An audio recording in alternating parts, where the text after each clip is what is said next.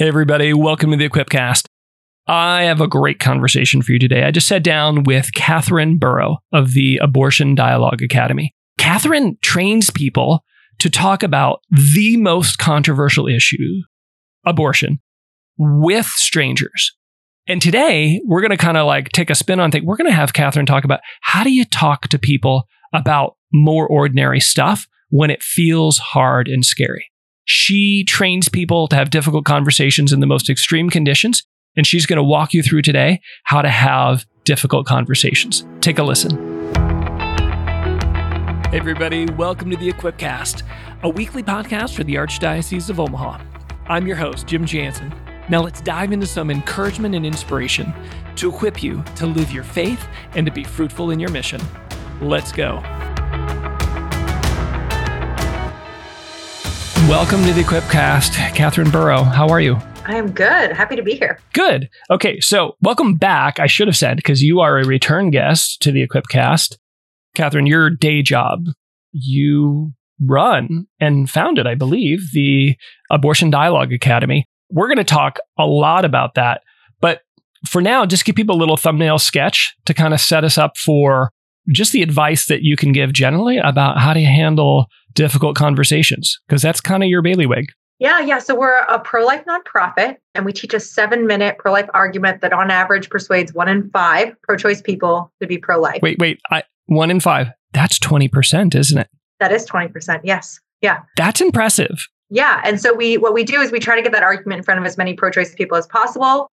We have a college program. We have a youth program where we do presentations for high schools, middle schools, and youth groups. And then we also have a podcast called Pro-Life in 7 Minutes. Yes. Although the podcast is long, they're longer than 7-minute episodes, just so we're not advertising falsely. It is. It's the 7-minute argument is what it is referencing. I don't think I've ever made a 7-minute episode. It takes longer for me to talk about persuading people than to actually persuade people. I was going to say the same thing. I was actually going to say I'd never made it, but I actually have made a 7-minute episode. It's a different thing. It wasn't an interview. Anyway, so you get to train people to talk to total strangers about one of the most contentious issues of our day, abortion. Talk about like how your work with the Abortion Dialogue Academy, what did it teach you about having difficult conversations? Yeah, it's funny the number of times that I train people and then they're like, oh, I could use this in my marriage. I could use this with 18 other different controversial topics. And I think it's because there's obviously some things that are specific to the abortion debate, like particular arguments, but there's principles of persuasion that are pretty much universal. Yeah. One of the main ones that I think people get wrong is the importance of keeping the conversation calm. And not just like, I'm calm, why are you freaking out, pro-choice person, but actually keeping the pro-choice person calm. Because interestingly enough, we're not really good thinkers when we're agitated. I don't know if you've ever... I have no idea what you're talking about. This is getting uncomfortably personal and we're only a couple of minutes in. Yeah, like, I mean, I obviously would never fight with my husband either. But I've read about people who do. Yeah. Yeah, those other people. Have you ever been in one of those conflicts where like you can't even make sentences correctly? Or it sounds really dumb. And it's because it's like, as our emotions rise, our ability to like reason just drops to nothing. And so if you want to persuade someone of something, especially if it's like an intellectual thing, which is what most things are, they need to be calm enough that they can even hear the arguments. So if you've got them all riled up, like it kind of doesn't matter if you've got the best apologetics training in the world, like they're really not going to hear you. So I think that's the number one thing that I see people miss the mark on is the importance of calm conversation. Yeah, well, and I want to also like reiterate, I hope this isn't another point, being right is not enough. You're trying to be persuasive. And when you realize, being right, that matters, let's get started there. But if I'm going to persuade someone, I have to help keep them calm. Otherwise, they just can't possibly think and see how brilliant, truthful, helpful, whatever my ideas or concerns are. Yeah, it's funny you mentioned that because I know Whitney, who initially introduced us. Yes. We've often talked before about how things can be truthful, but not helpful. Like that's a true thing to say, but that was also not helpful. Gosh, why is this turning into a marriage conversation? Sorry, keep going. I mean, it is true. But well, there's difficult conversations in marriage. I mean, that's, I guess you probably had one of those experiences where you say something and you're like, that was not helpful. Might have been correct, but that was not helpful to say. Yes. Teenagers, 20-somethings, coworkers. Just so you know, if you're like into this episode, it's like, is this going to be a helpful episode? It's only going to be helpful if you're from a family or intend to be part of a family or work with anybody or have any friends. If you're a hermit, you can probably skip this episode. But everybody else, this is probably helpful. All right, Katie, what else do we need to keep in mind? Keep calm. Keep yourself calm, but keep them calm. What else? Yeah, the other person calm is in some ways the most important part. And I think it's the thing because we're often like, well, I was calm and they were losing it. And I'm like, okay, if they're losing it though, you're still not doing a good job. Yeah. And so the thing people have is they're like, okay, but I think there's a myth that a hard conversation has to be kind of like we see on social media or on the news. It has to be a screaming match because it's like the topic itself just means that's the only way it can go. Like there's no scenario where we can talk about something controversial and not result in raised voices and, people wanting to punch each other. But the truth is I would say 95% of conversations, you have complete control over the tone. I would say 5% of the time you're going to get someone and it's going to be so personal for them. Mm-hmm. And it doesn't matter how hard you try, you can't calm the conversation down. In those scenarios, though, I actually recommend you ending the conversation and walking away because it's just not being productive at that point. Well, and you might even entrench someone in their position further. I just want to go back to something you said there. I didn't realize how often poor conversational debate styles are modeled. Oh, it drives me crazy. Oh. Yeah, newscast, talk radio, TV, it's not, and I get it. It's fun to watch and listen to when people are being idiots and exaggerating or whatever, but we rarely see an example of a helpful conversation. So I was a collegiate basketball player, fun fact, and I had a really good form for my shot. And sometimes when you watch movies, you'll see really bad. And if you play the sport, you can tell when the actors have not taken any classes, it's really bad. And it kind of drives you a little crazy. That awesome. Is often me watching a lot of social media content or news content. You have to recognize that for the news and the social media, the algorithm loves controversy and conflict. And so it naturally selects for videos that have a lot of we like watching boxing. But the truth is, as humans, none of us actually like getting in an actual fight, though. We don't mind watching boxing, but none of us are like, I just want to go, Yeah. I'd like someone to punch me in the nose. Yeah, punch me in the face. Yeah. It's fun to watch the professionals do it, but it's not fun to be in it. And so I think what happens is we, because of the nature of how social media news works and the need for views, because that's how the money and the advertising, it really propagates a view of how these conversations is supposed to go that is really bad form. And it makes a lot of us average Joe people who are maybe not the most confrontational feel really terrified because we're like, well, the only thing I've ever seen is a fist fight. And that could be the only option, or that's the best option is the fist fight. But I think it's important for people to remember that when you're watching a debate, those people are not trying to persuade each other. They're trying to persuade the audience.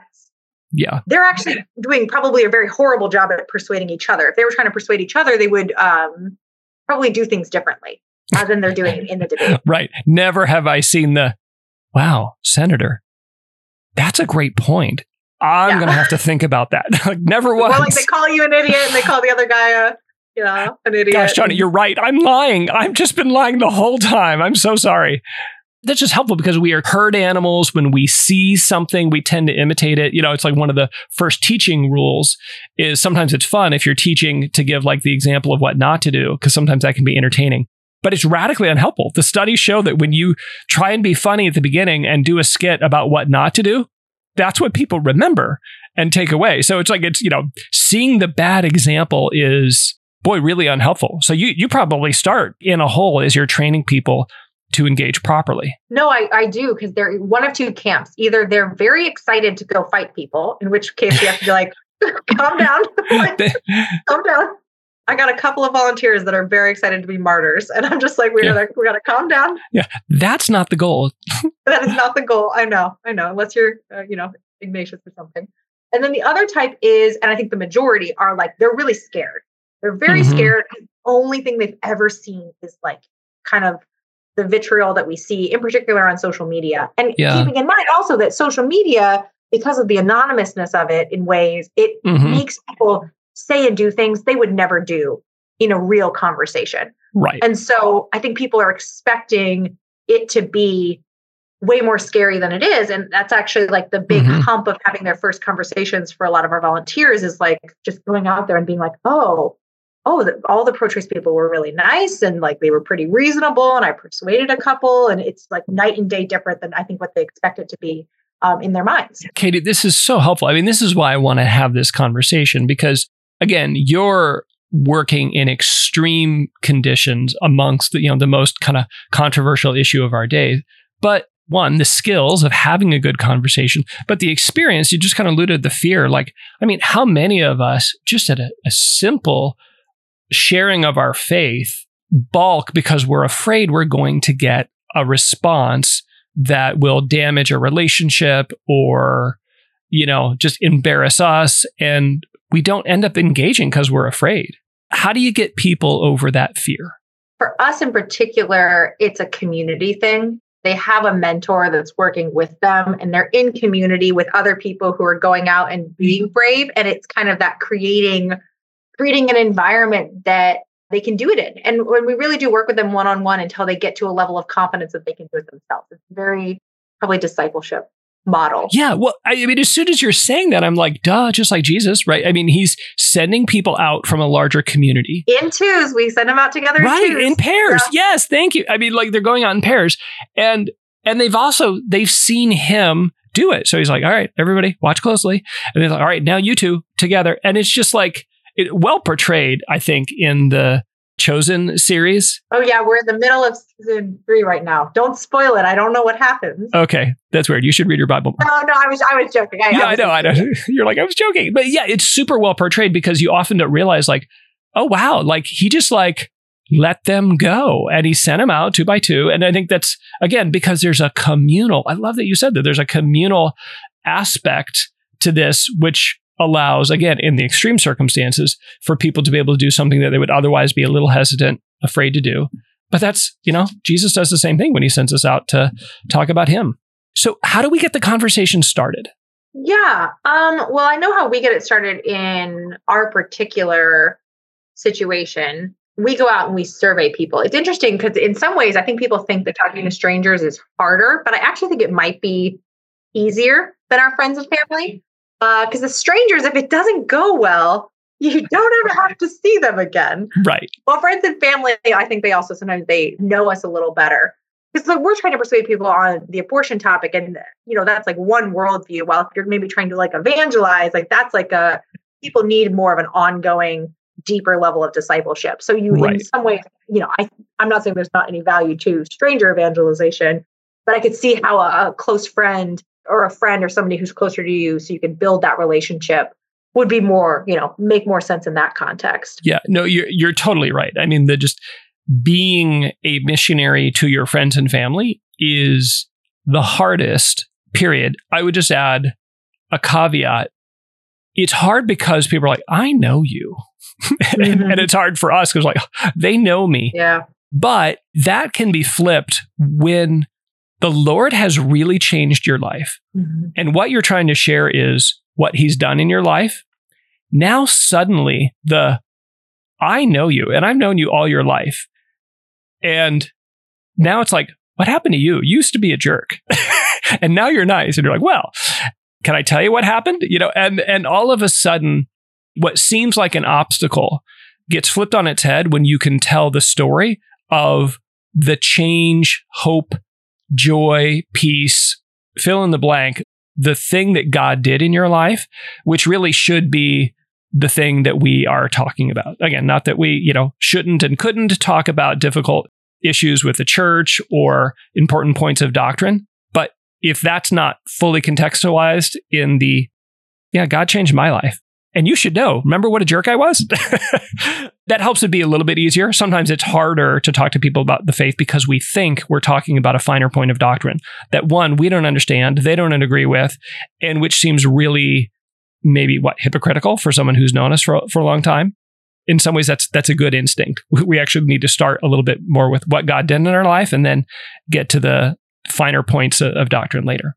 Yeah. And I think I just always want to encourage people because I think they look at us going out and talking to strangers like it's so, oh, like I'm not doing enough because I'm just trying to evangelize to my immediate circle. And in some ways, like that is the harder thing. So it's not like, I think we say, oh, it's not enough because I'm not out doing street evangelization every weekend, instead of recognizing that the harder thing is to evangelize to the very people that God has put particularly in our lives. Yeah. Well, I mean, it's easier. You can love strangers. I'm all about, getting somebody a cup of coffee or helping someone out. But like to really be able to demonstrate love, you kind of need to be in people's lives for a while. You mentioned earlier how you got to keep people calm.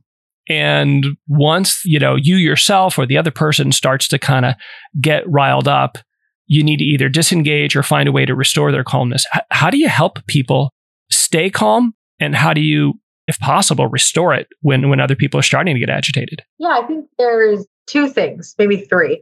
The first is common ground. So common ground is the concept of taking a moment in the conversation to vocalize out loud an area of agreement between yourself and the other person. And I teach our volunteers that common ground, like good common ground, has 6 components to it. And the first is that it has to actually be vocalized out loud. Like we often think like, oh, well, they know, like, for example, I'll use, my husband's actually a convert to the faith. And so if I was to talk to a Protestant about like a theological difference, and be like, oh, well, they know that I believe in Jesus. I think he's my savior. And they know all these things that I believe. Well, a lot of times they don't, Yeah. So you have to oh my goodness. say the common ground out loud. It's got to be genuine. We shouldn't be lying. Conversations. Write that down, everybody. Yeah, don't lie. It's got to be relevant to like what we're talking about. So in the abortion topic, for example, if they're talking about how concerned they are with like the foster care system, and I start trying to build common ground on, adoption, I've kind of left the realm of what the topic was. Yeah. I encourage people that it should also be immediate. So what I'm doing in a controversial conversation is anytime the pro-choice person says a sentence, I always build a sentence of common ground before I say anything else. That's so good. Can you give a quick example? Yeah. So let's say the pro-choice person is like, well, we'll go with the foster care example. I just feel like abortion's got to be legal because, our foster care system is so broken. What a lot of pro-life people would be, tempted to do is just to dive right into the, but it's a baby, but, instead of taking a moment to just be like, I agree with you that there are a lot of issues with our foster care system. Not a perfect system. That you think, I don't have to say that out loud. They should know that. They just said that. Of course they know I think that. But you have to vocalize it.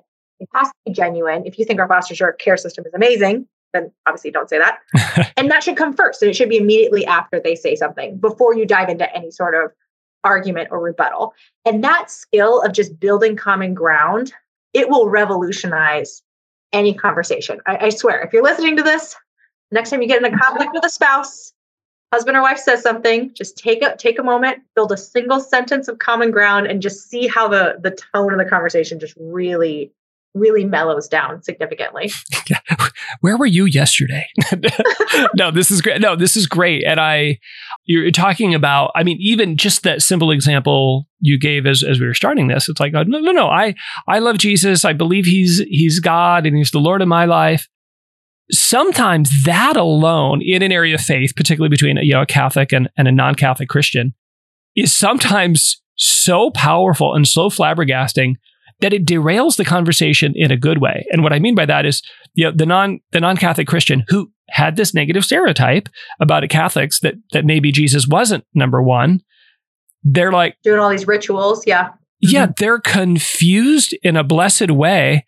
And literally, I've had somebody wanted to argue about Mary or the Pope or whatever. And like literally after, not with as much intentionality as I could have, should have, but after reassuring them that I loved Jesus, that I believed that he was God, that he changed my life, and that I wanted to share him with others, all of their animus to argue just disappeared. They didn't want to talk anymore.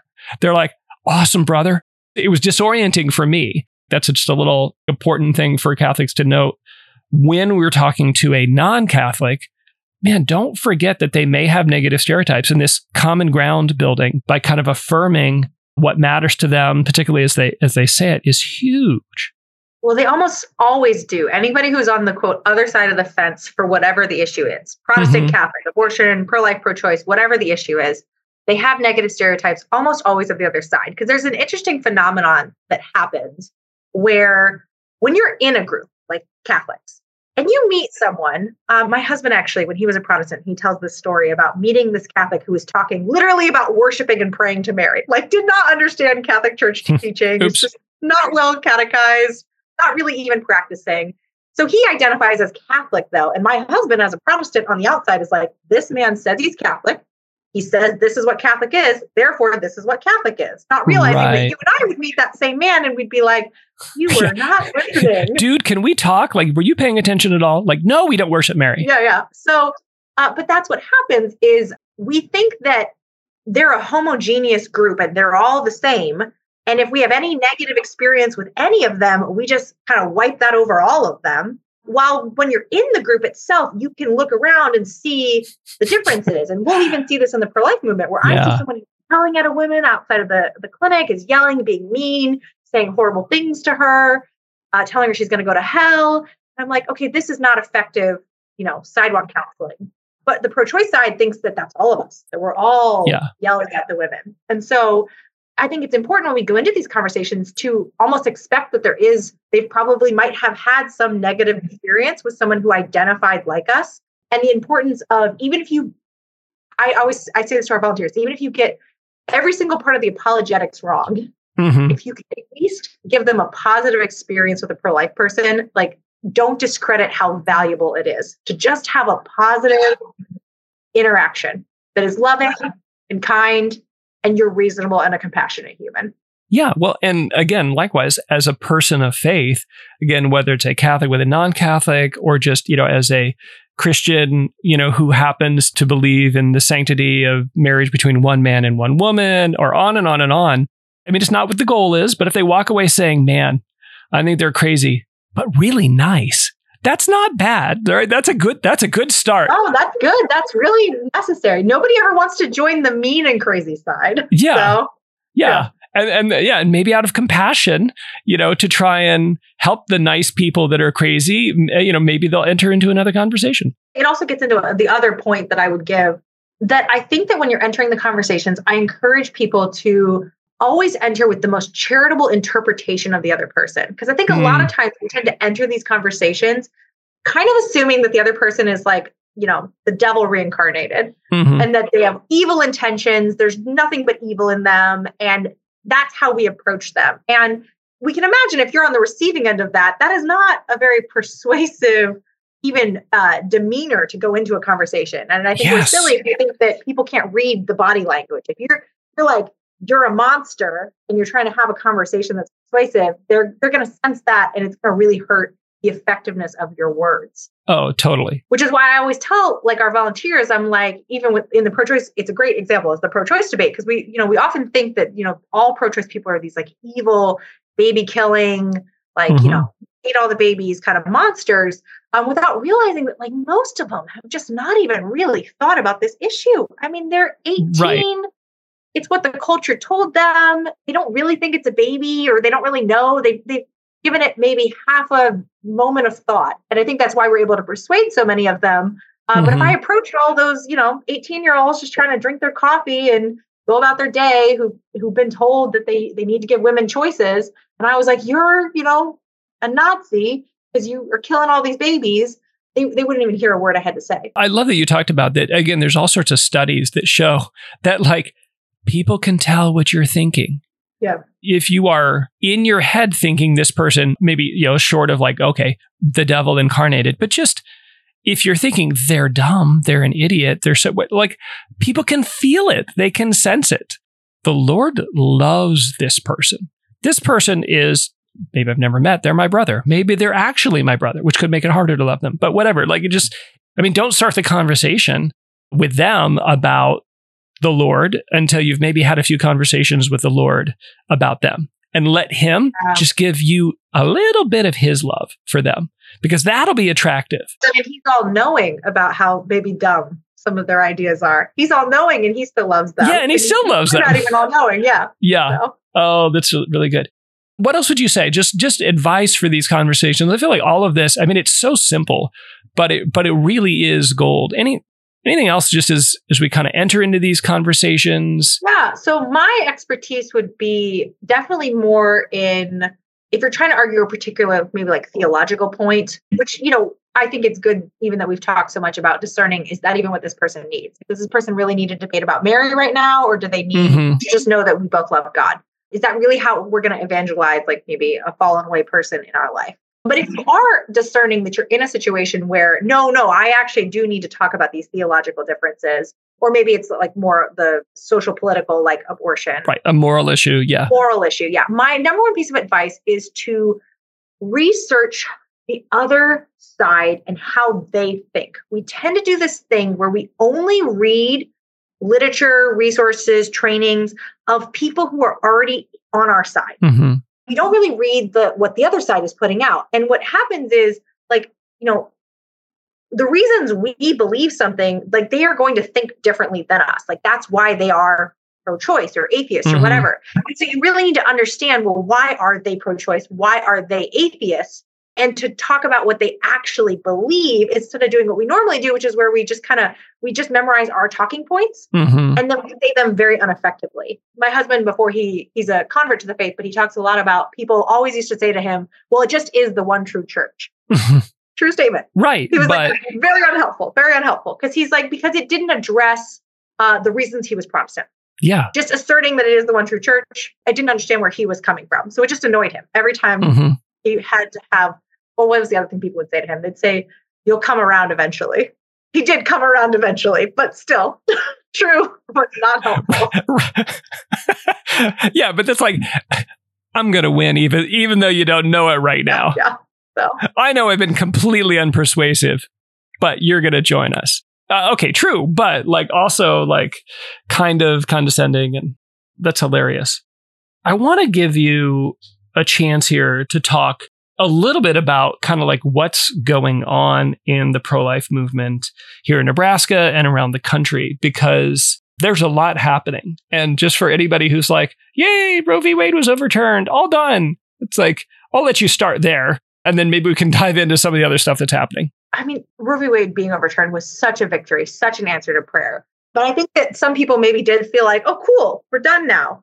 Not realizing that what Roe v. Wade essentially did is it just returned everything back to the state level. And what's happening right now, unfortunately, and has already happened in 4 states, is a lot of pro-choice groups are attempting to pass constitutional amendments to the state constitution, making abortion legal in the states and making it so that our legislators can't pass pro-life laws like, parental consent, regulations on the clinics to meet health codes, things like that. And it even gets worse. So some states, let's say they did have restrictions on abortions, on like age and this, like those can be wiped away in a moment by a state constitutional amendment. So in some cases, it's gotten worse. Things have in many ways gotten, worse than they were pre-Roe. There's been 4 states that have successfully gotten these constitutional amendments, and Nebraska is actually next. They're trying to do it right now. There's a group there called Protect Our Rights Nebraska, and they are trying to collect enough signatures to get abortion on the ballot for 2024. They are in particular targeting the college campuses of all places. I am shocked. Yeah, I know. The 18 to 24 demographic is overwhelmingly in favor of these initiatives. And so that's where they're at. And that's also kind of where we're at. Our mission is to change people's minds on the issue. We're not typically in the politics like a lot of other groups are, like Nebraska Catholic Conference or other groups like that. But it's kind of hit our wheelhouse very much right now, as like we're out on campus with clipboards and the other side is also just right next door. Yeah. So and their goal is, if they have until this summer to get the signatures, and if they get the signatures, it'll be on the ballot for 2024. And if it passes, then yes, abortion would be legal. Currently, they're pushing for all 9 months of pregnancy. They're defining it as pill viability. The way it's set up is the baby can survive without any medical intervention, extraordinary medical intervention like a NICU, which, anything about embryology, you're like, okay, well, the only babies that can survive preterm outside of the NICU are full-term children. So that it sounds like viability, but it really is until birth. And it would, as you said, do away with all of the current laws we have, like, about consent of minors and all that kind of stuff. So there's a couple things that we're doing to try and fight against what's happening right now in our state. Right. The first is we're actually expanding our college program. So we have college students that go out on the college campus, and they go out and they're persuading, on average, that 1 in 5 pro-choice students. And so we've historically had one paid intern whose job was to train all of those volunteers, but in an attempt to get more volunteers trained and more conversations happening before the election, because the pro-choice side really is trying to mobilize the younger generation. Yeah. We're expanding the number of students who are going to be interns. And we're actually also rebranding it as a scholarship opportunity instead. So nice. As fun fact, if you do it as a scholarship, the kids can actually keep all the money they're paid as long as they spend it on educational expenses instead of having to pay some of it back to our government that is so responsible with all of our taxpayers. That's money. Awesome.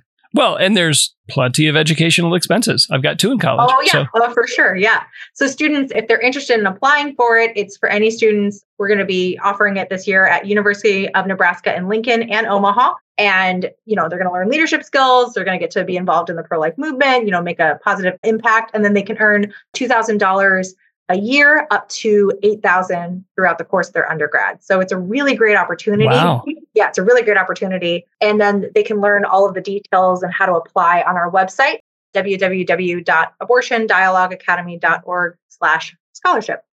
And the deadline is May 3rd to apply. That's fantastic. It was interesting as we've kind of talked through this.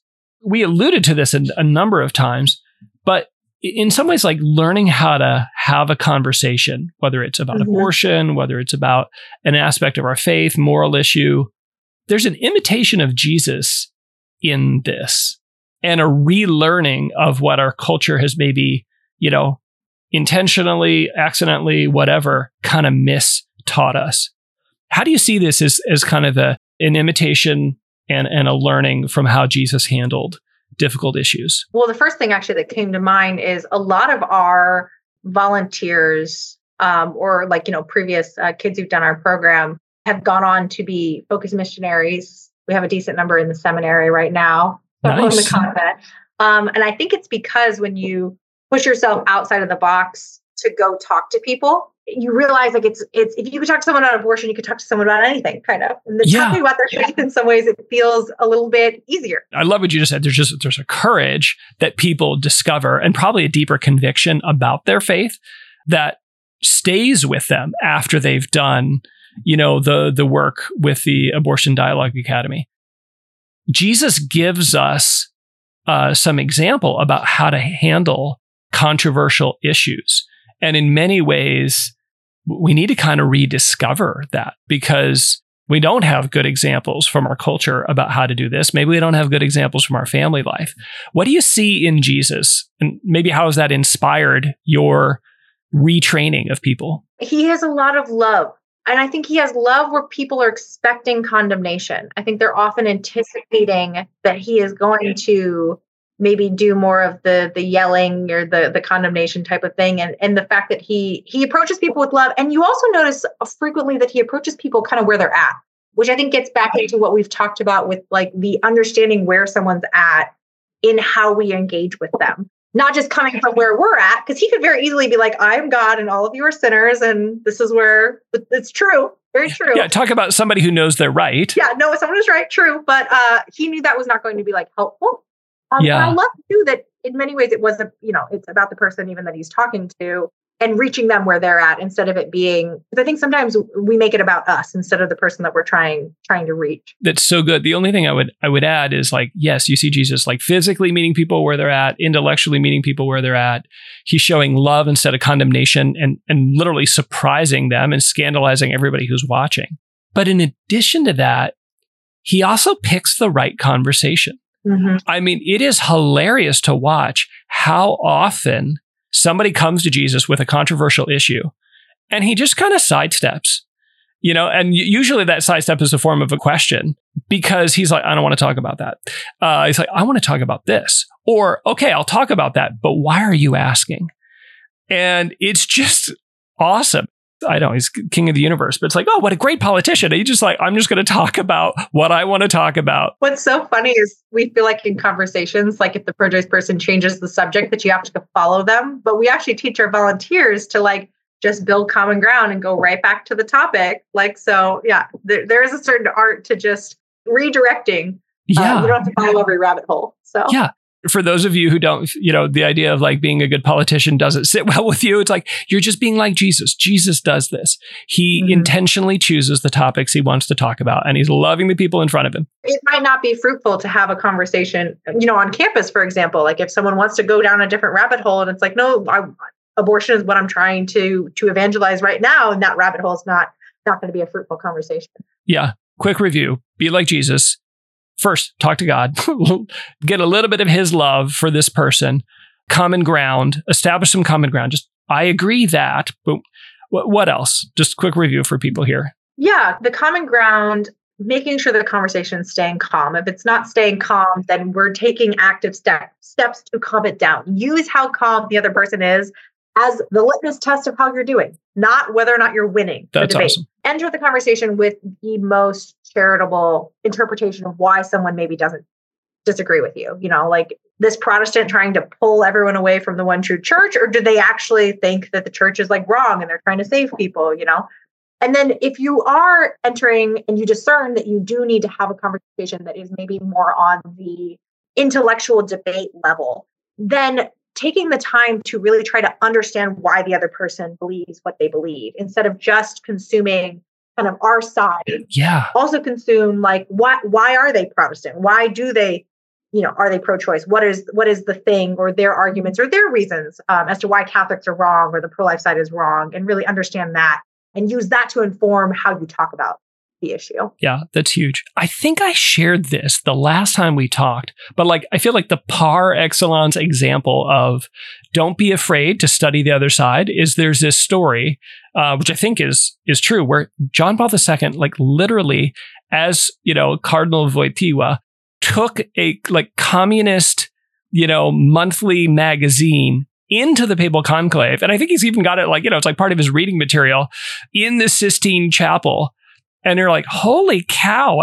Supposedly he scandalized some of his conferers with it. But he's like, well, I have to know what they think if I can bring the light of Christ into it. Yeah. Beautiful Example. I mean, if that doesn't give you permission, I'm not saying everybody needs to go subscribe to a communist monthly, but understanding is, it's kind of a necessary first step to love and building common ground.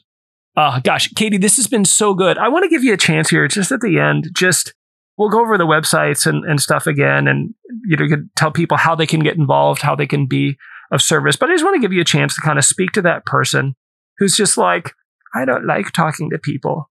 And I don't like getting in fights with people, but they're feeling a little uncomfortably nudged by this conversation and other things the Lord's doing in their life, that they know they need to initiate some conversations. What would you say to them? They're going to be the best at it. Typically speaking, if you have to keep the other person calm so that they can hear you, you kind of need to be non-threatening. And so the person who's like, I am ready for the fight, tends to not do as well. Yes. I'm sorry if any of you are the fight people. I'm sorry. But some of our most effective volunteers have been, for lack of a better word, a little bit awkward ones. Like the ones that are like, because they're so calm and disarming, and like they're like fumbling through it. And in the fumbling through it, we have one volunteer in particular, and I love her. She would get kind of like a little flustered, a little messed up, and like the purchase person would feel like empathy for her and be like, "Oh no, you're doing great. Just keep going." And it's like, I'm really listening. And so like Christ, it's always like we thought he was going to come and be this like warrior king, or they thought back then, and he was born in a manger. It's kind of that same thing. You expect that the person who's going to do great at this is going to be like the perfectly polished, master debate winner. Yes. But really, it's the person who just is genuine and maybe a little bit fumbles through. And I think, we talked earlier about The Chosen, and I think you see that, like, he didn't pick people who were the obvious picks. Mm-hmm. And in many ways, that can make you the more effective option. So if you're like, I'm not the obvious pick because I'm awkward or I'm shy or I'm not going to do it right, or I don't think well on my feet. What if I get stumped? that makes you better at it, actually. Yeah. Everything she's saying is true. Like, it's just totally true. The Hall of Fame missionaries, I mean, people who really changed other people's lives, who did extraordinary things, oftentimes they were terribly insecure. And they're like, I don't know, I just don't want to be one of those people who, like, damages a relationship, and I don't want to say something too soon. And it's like, okay, you're probably going to be fine just because of that, because the people who go around hitting people over the head, with their Bible, don't think twice. There's no hand wringing or self-doubt in them.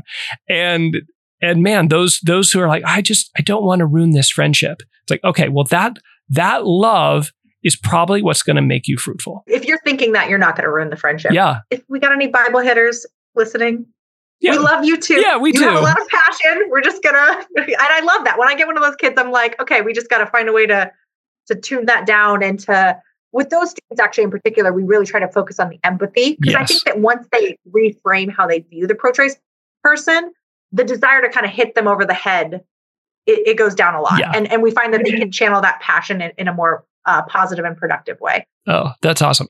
How can people find you if they want to get involved? To get a scholarship or to send your information to someone they know who needs a scholarship? Yes. So a couple of things. So actually I'm the executive director. Our Nebraska programs coordinator, Connie, is actually offering, she will come and speak for like 5 minutes to any group that wants to hear more about like what's going on with the ballot stuff. Nice. And also any group that potentially has a group of kids who want to learn about the scholarships. So you've got a youth group, a pro-life group, a high school class. She comes 5 minutes, tells people about the scholarship. And or if maybe you're in like a men's study, a Knights Council, a Bible study, a pro-life group, and you just want people to know what's going on, maybe more on the political side, we can do both. So if you want to get a hold of Connie to bring her in to speak, help raise awareness about both what's going on politically and also this opportunity for the youth, email info@abortiondialogueacademy.org. Okay. Long last name, but info@abortiondialogueacademy.org. Can you link that for me? Oh, absolutely. We will link that. But it's like, I can spell those words. Yeah, because we're trying to raise awareness, obviously, about both opportunities. Maybe you don't want to bring her in to speak, but you maybe know a particular young man or woman who would be amazing pro-life advocate, would love a pro-life scholarship. You can direct them to go apply on our website, which is www.abortiondialogueacademy.org/scholarship. Perfect. Catherine, thank you. Thank you for all of your insight. Thank you for what you do. You are really kind of right at the pivot point here where the battle's being fought and where culture is being formed. So thank you for what you do. Yeah, he doesn't call the equipped, he equips the called, which I guess is the podcast. So yeah. Is that the inspiration of the name? Yes, actually. So good job. Everybody, somebody who needs to hear this. Take a moment and share this out, a little text. Maybe somebody you're like, I'd like to help pay for your college. Here's how. I've got a scholarship for you. So anyway, send this out to someone, invite Connie to speak. Yeah, let the Lord keep prompting you to start conversations. Thanks, everybody. Thanks for listening to the Equipcast.